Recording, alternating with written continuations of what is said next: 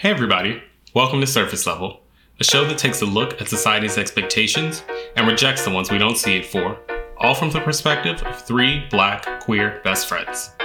I'm one of your hosts, Damon, and today, Tony, Jordan, and I are discussing the aftermath of Miss Roni. What's your quarantine life looking like past, present, and future? What matters to you most going into the 2020 election?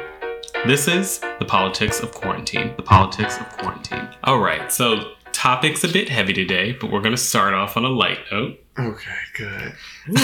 A bit of this and that. I'm getting into some things. And figuring out what type of quarantine girl you've been for the last, 2.5 months that we've been shut in the house in New York City. Oh, so many different answers. All right, so were you the girl that was 100% quarantined? Or are you tipping out from time to time? Jordan? Ooh. Ooh. I felt like it was going to be on me first. I was 100% quarantined for the first 24 hours. Which you spent in New Jersey. Right. And then I went home to New Jersey and quarantined with my family. And then I came to New York and quarantined for another 24 hours. And then I hung out with a few close friends because I was alone. So, yeah, I tipped more often than not. I definitely, in the beginning, everyone was on lockdown. Everyone was scared. Everyone was following and abiding by the rules. But over the course of the period of time, I think that there's been some leniency. So it's like if I don't know if I made this up, but I started calling it quarantine cells. So if you was quarantined for that 2 weeks and you didn't come down with anything, and so was I, then I think it's okay. You can come over, maybe, but that was it. I mean, nothing crazy like what we've seen some others out there doing. So I think I did a little tipping around, but nothing crazy. I think very close friends, people I knew well, and in most cases doing activities outside, or in some cases some indoors, but remaining as safe as possible while keeping my sanity. And I think that's the goal, especially for New Yorkers living in our tiny ass apartments. Very true. Right. All right. So in the times where you were stuck in the house, were you reading a bunch of books or depleting the Netflix catalog? Tony. I won't say I was reading a bunch of books. I think more so watching a lot of shows that I wanted to catch up on that, maybe I didn't give myself the time to do when life was regular. And then podcasts and stuff like that, because I do enjoy an audio moment. So that was me. I think for me, I was definitely reading a lot less and watching a lot more TV. Mm-hmm. For me, reading was a commute activity to and from work. And because I don't have a commute, because my commute's from my bedroom to my living room, mm-hmm. I wasn't reading as much. And because I was home a lot more often, I was like, oh, I can actually watch TV. So similar to Tony, I was catching up on a lot of shows that I wanted to see and a lot that I didn't, like Tiger King. So good. I didn't need that. I could get those 8 hours of my life back. That was hooked. I realized really quickly that I didn't want to watch a shit ton of TV. But you never want to watch TV. I thought I like shows and things, but I just wasn't motivated to do it. And even I read some things, but I wasn't crazy reading. But I also made random art, and I painted, and I bought a plant and took care of my new plant and bought a bike and rode that. And to me, those were better uses of my time than binge watching. You are the resident activity chair. So I just sounds right. I just like to express myself in different ways. And I just sitting, and also when I was working, especially staring at that fucking computer screen all day and then staring at another screen all night and then getting in my bed and staring at my phone screen. I needed a break. It's killing my eyes. It's really killing It's the girls are going to be wearing Warby Parker out, getting new frames. And the blue light lens they ain't helping. All right. Finally, Leslie Jordan or Tabitha Brown for president? Ooh. You know, Can we have president and vice president? Up to you. Because, I would say Tabitha for president because she's black, first of all. And, that's her business. And she a woman, a woman is sensible.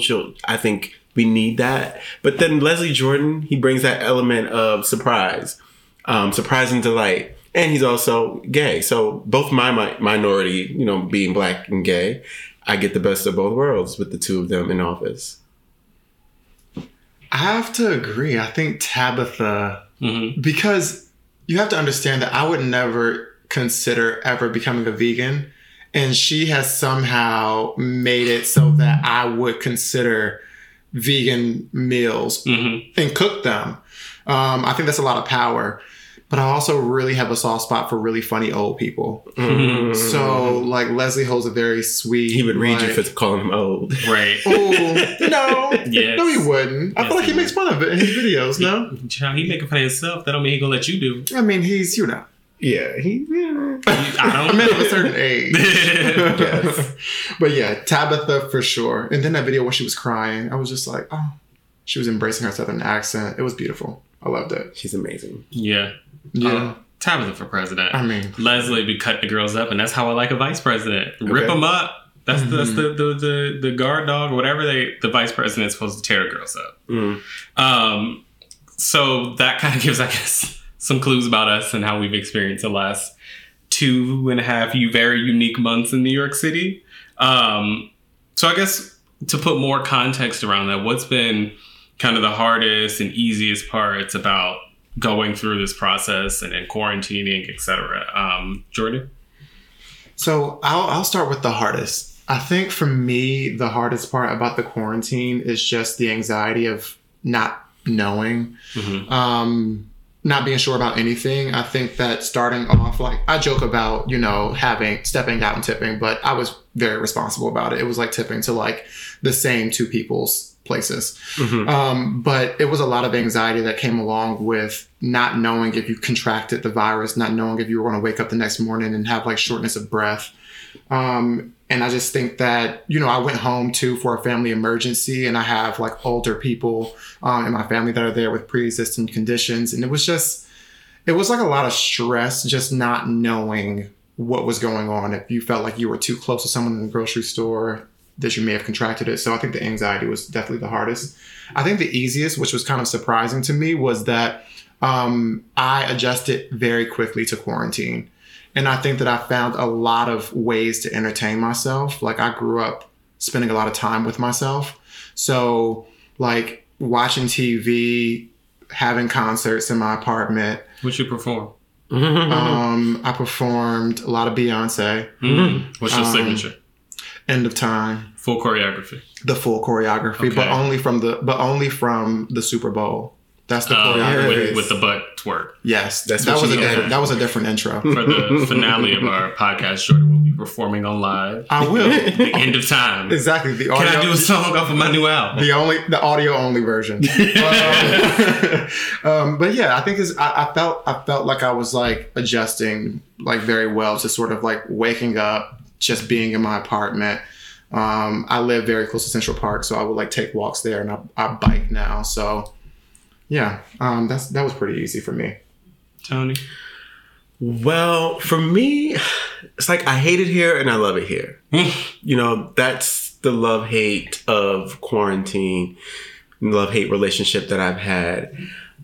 In the beginning, the hardest part was really adjusting to not having the autonomy to just come and go as I please. Like, I do appreciate my alone time, and I like to be home, but I also enjoy being able to have, the freedom to come and go and like step out if I want to.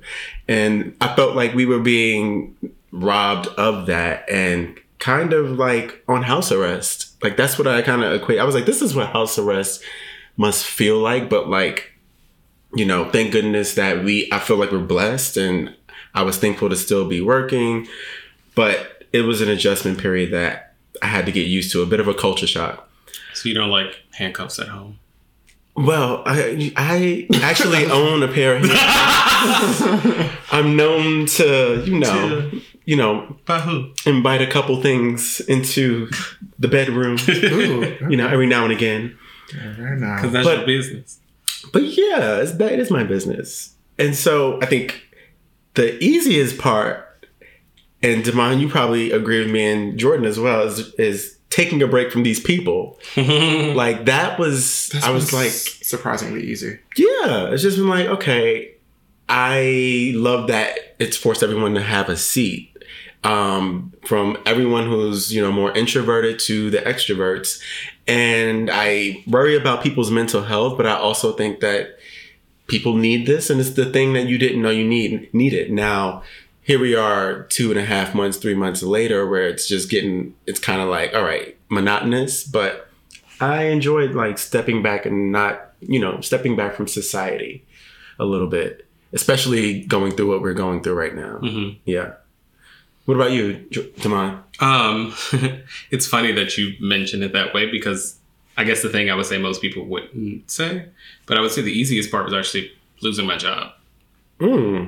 I would say that going into this experience, I had all this anxiety around keeping my job. Mm-hmm. And then I worked at a pace going into this. So I was just like, I'm working harder at my house than I have ever in the office. Oh, yeah, that's stress. And I think that, like, I've worked in fashion and in a retail company where, like, budgets had to be brought down because obviously stores were closed and the business outlook going forward is low. And my company decided that it needed to make cuts, and not based on my performance, but just based on the fact that they didn't have the budget to keep me. And I think, and when I took the time to think about it, I was just like, I needed the break. I needed the time to breathe.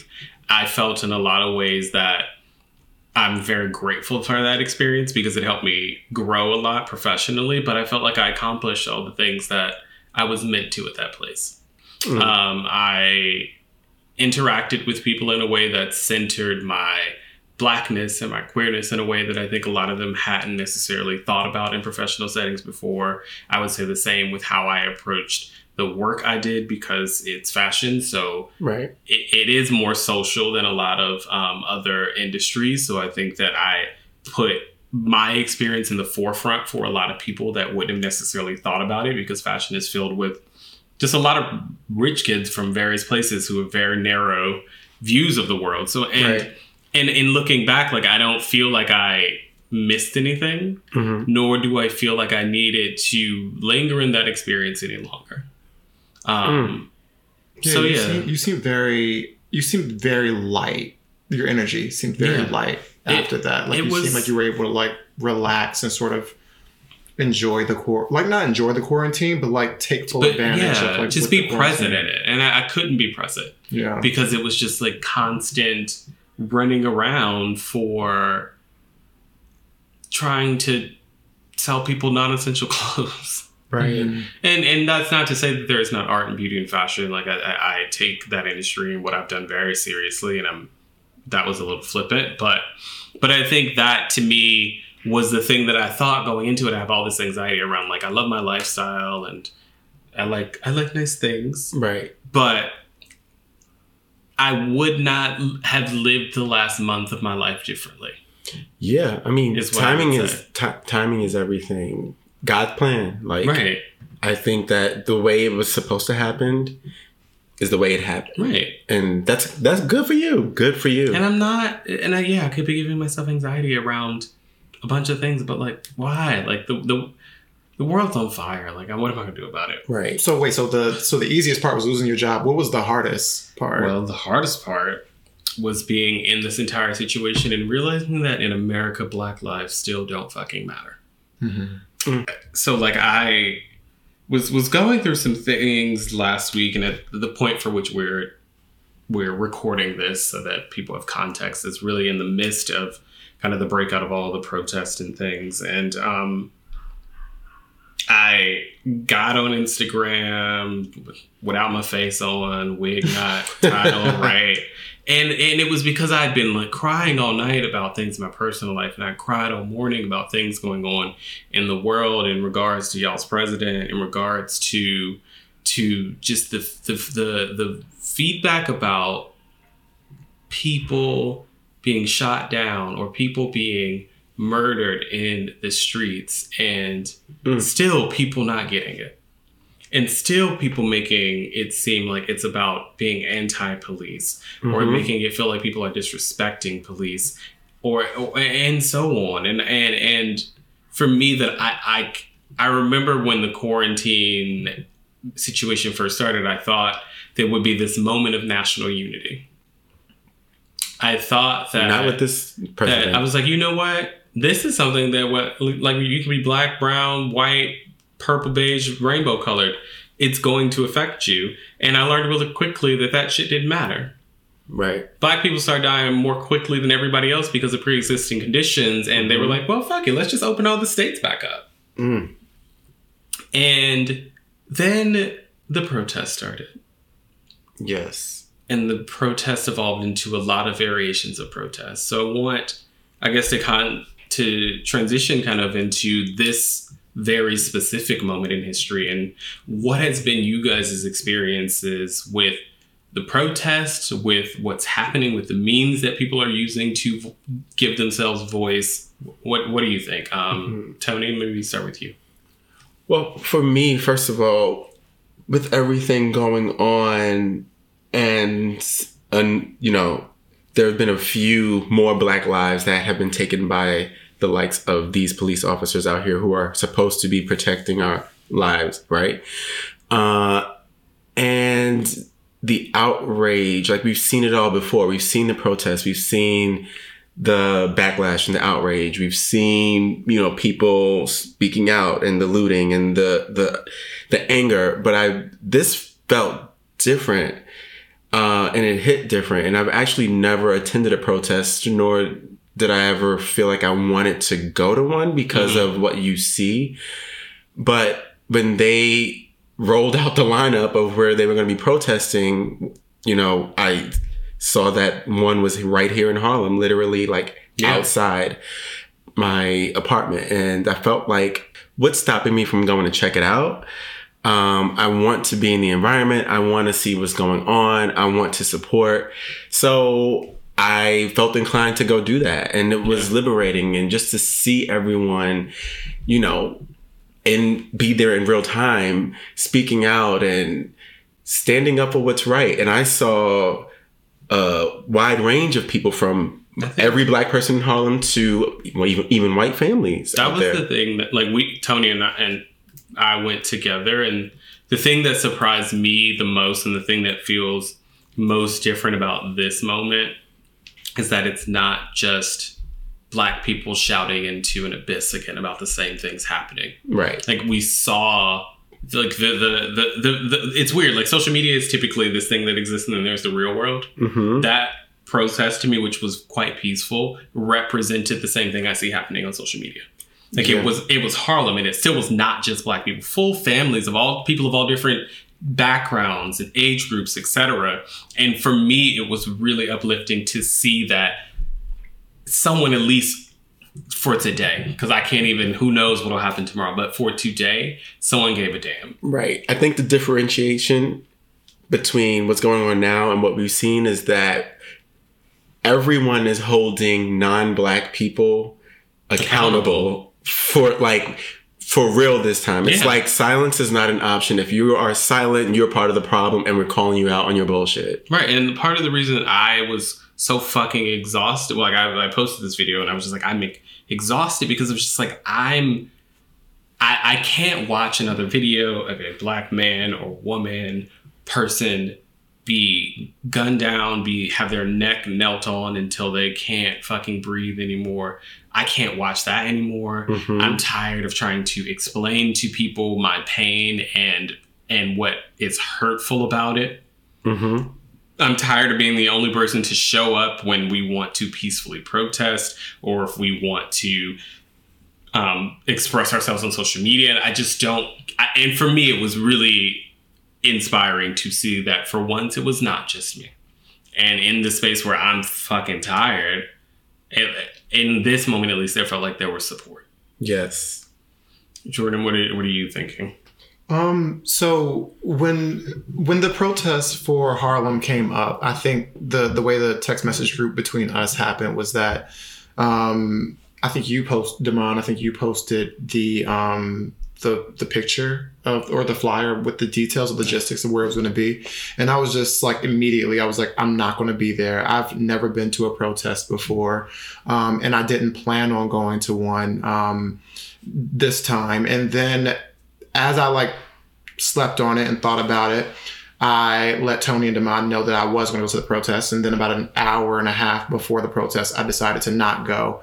I think for me, it was a mental back and forth. I was trying to decide whether or not I was comfortable enough to go, because I think that for me, I consume a lot of Twitter and a lot of social media in terms of what's going on with these protests. And I don't know if it's just my algorithm, but like I was seeing the worst of it. Like I was seeing people injured. I was seeing people getting ran over by police cars. I was seeing people getting like shoved into the streets, all by the force of like police officers exerting unnecessary force. And I think that for me, I just got worried about it. And then on top of that, you know, like the biggest anxiety that I have around this entire time period is like the fact that there's an airborne disease going on. And I thought that those mass crowds it just made me very uncomfortable. So at the last second, I decided to not go.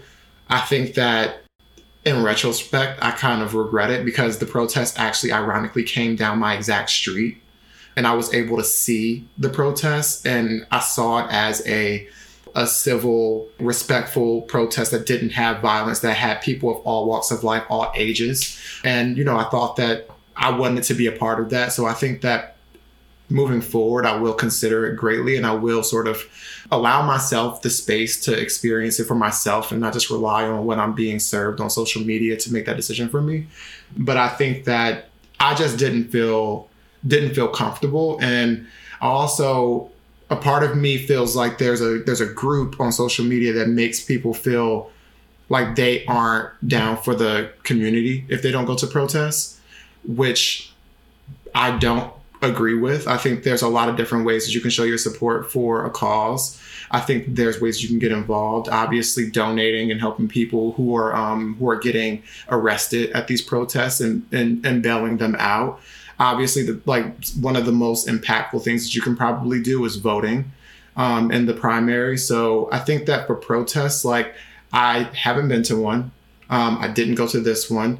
I would consider going to another one because, as Tony said, I do think that this feels a lot different than any protest before that I've experienced, like from the sideline. I mean, I get that, because don't get me wrong. Like, I definitely I'm not enthused about when they get crazy, but I knew it had a start time of like 1 p.m. And I said, okay, I want to go check it out in the beginning. I want to be in the environment, but I didn't want to necessarily be like in the throes of it, because I had never experienced it before. And I do know that it can get violent. And I also didn't know when I would ever have the opportunity again. Like, this will probably happen again, but this moment feels like inflection. Yeah. Like, I was having a very interesting discussion with someone a couple of days ago about when we look at these points in history that are about rights and that are about civil rights or women's rights, gay rights, black rights, etc. Like, there's this question of like, what are you willing to sacrifice? Mm-hmm. There are people in this world that will literally die so that the three of us can walk through the streets and hopefully not be misinterpreted as something and be gunned down by a police officer, or be mistaken for someone, or have someone run in our home and not see us and immediately just start shooting, or whatever the scenario is. Mm-hmm. If that's an extreme, going out into the streets to protest is in a lot of ways, I think, for the people that view it as gainfully important, is the bare minimum we could be doing. Yeah. Like, no one's asking people to riot or no one's asking you to tear some shit up, or if things start going to that way, you can very easily exit. Like Tony and I were at the protest, and like we weren't in the depths of the crowd. Like we were still socially distant. We were across the street. It was really large on 125th Street. So there was definitely room to be as far apart as you needed to be. And I think that so many times, like, we accept these narratives that media perpetuates for us. Like, but I kind of disagree, because we have a friend, all three of us, who was arrested at a protest because they were trying to get a better angle to take pictures at the protest. Yeah, he got arrested and he was released. So again, it goes to the question of, what are you willing to sacrifice? People are protesting their lives.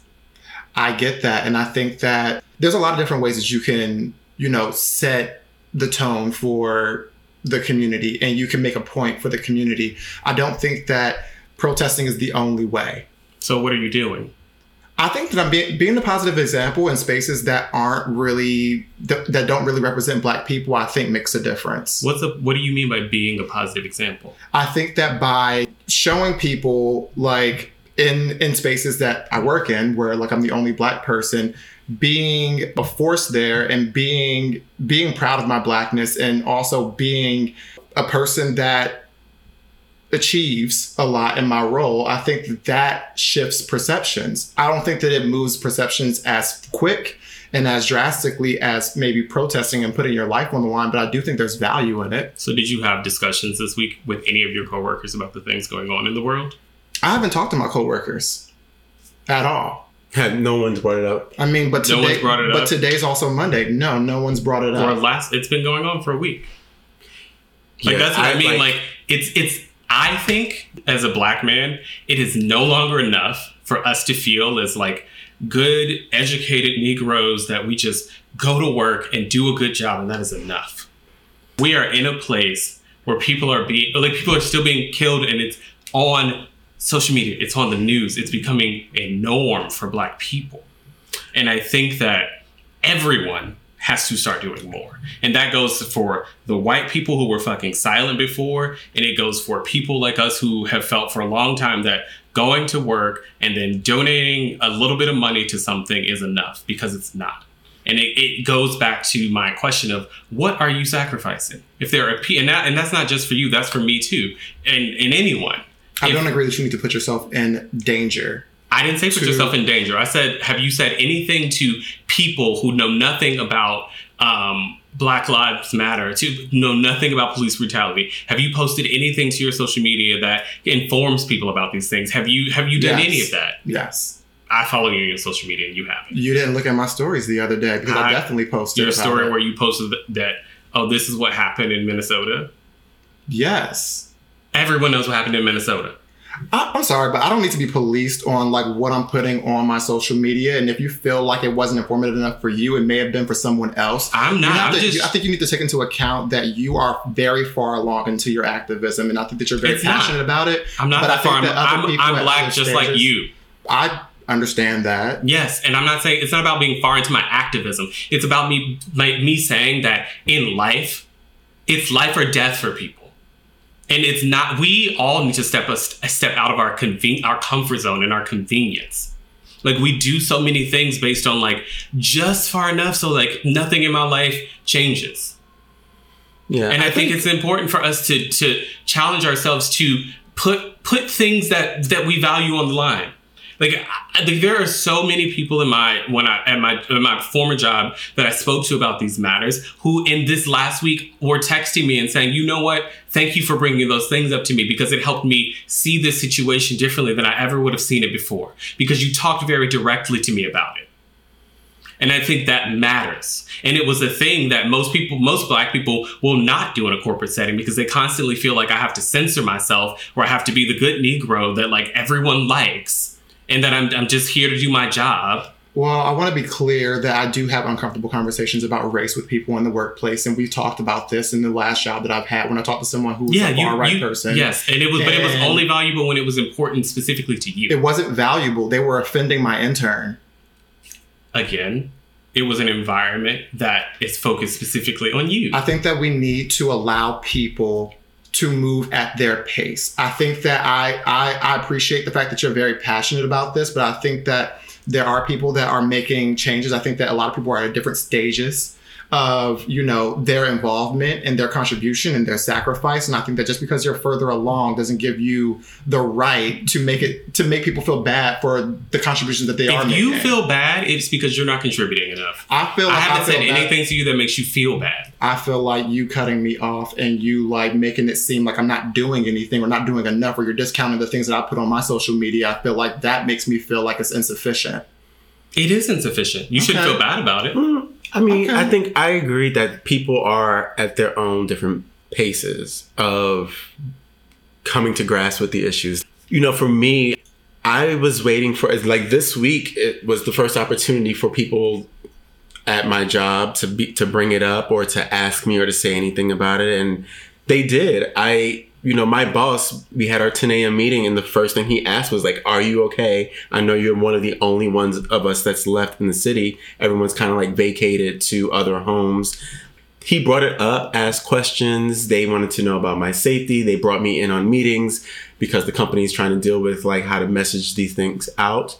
So I appreciated that. And I fortunately work with some quality white people, I guess, that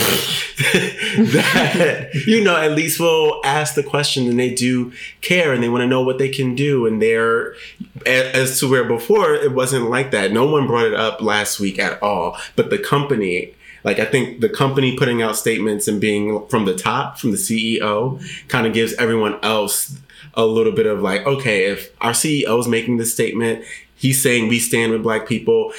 It kind of empowers them a little bit more, but I do agree with Damon in the sense of like, we have to be that person to champion and be the one to bring the issue to the table because it is on us if we're in those spaces. But I don't think it means that's your job to do so, because everyone's not that way. And I don't judge you either way, but I know it can get very heated because these are sensitive topics and it's a sensitive issue. No, I just think that it is on every person in this country, abroad, in the world, to do the work of seeing Black people as human. And I think that when you think about the consequence is consistently Black men and Black women losing their lives.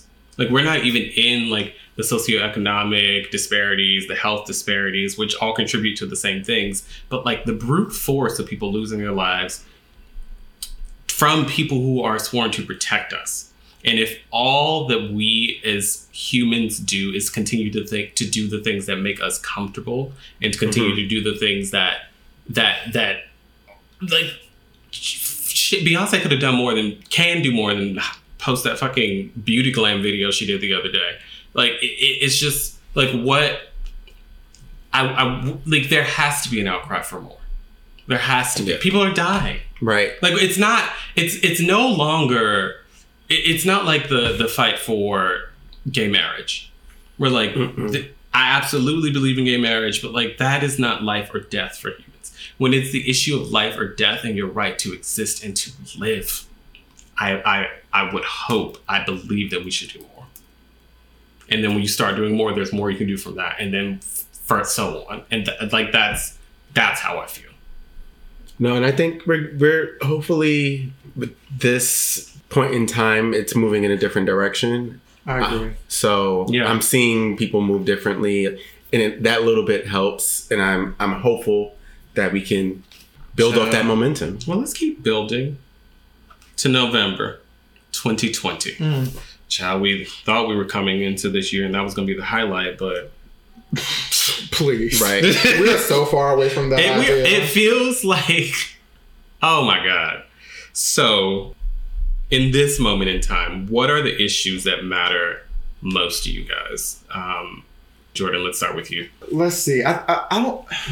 That's such an interesting question because I'm not sure if this is the most important to me, but it's definitely the most top of mind in terms of policy. And I think that it's access to quality education within Black and brown communities and low-income communities.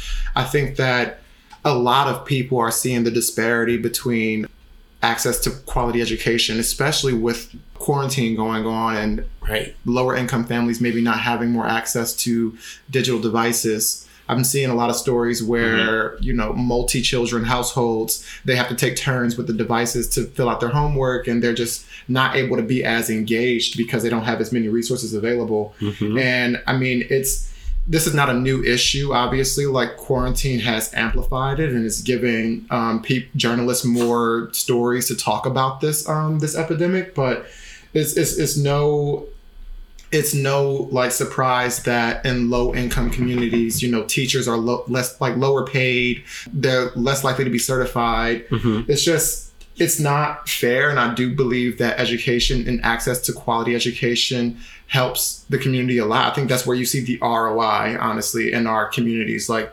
by educating our youth, I think that's super important. And I commend Detroit, who has recently, I think they upped their minimum or their starting salary to $51,000 for teachers, and they're trying to create, I guess, more interest in students at colleges to be interested in careers in education. So I think that's really cool, but there obviously needs to be a whole lot more. I just think that it's really sad to see a lot of these kids, a lot of the people in our community not really being able to reach their full potential because they don't even know, like, they can't even tap into their true talents because they don't even have the course options to be able to do so. So I think that a platform that is going to support quality access to education across low-income communities, specifically Black and Brown, is a huge priority for me. Yes. Tony? For me, my biggest priority would be getting 45 out. Like, that the biggest period. He has to go. He just has to go. And I hope that people take what's going on now and keep that same energy come November when the election happens, because we're going to need to mobilize like we've never mobilized before. White supremacy is running rampant. Is running rampant, and it's going to have to be met with a force. And so that for me is like where my focus is. Outside of that, it's similar to what Jordan said about the disparities between non-Black people and Black people, but as it relates to like healthcare, we talked about it earlier and touched upon it with like the coronavirus. It's showing the ugly truth of how Black people don't have the same access to proper healthcare, and we're dying at a disproportionate rate, and it's very alarming. And I hope that it being exposed in this way will give people, it's kind of there's no denying it. Like, it's there in black and white. The stats are there. People see it, but hopefully people can mobilize around that as well and do something to make a difference. So those are my two things. My answer is the same that it's been for every question we've asked today. The most important thing for me is Black Lives Matter. And I think that seems like a very large mantra, so I want to be more specific. So I read this really interesting article by a group of Black women. Angela Rye, Amanda Seales contributed to it. It was in the Washington Post, I believe.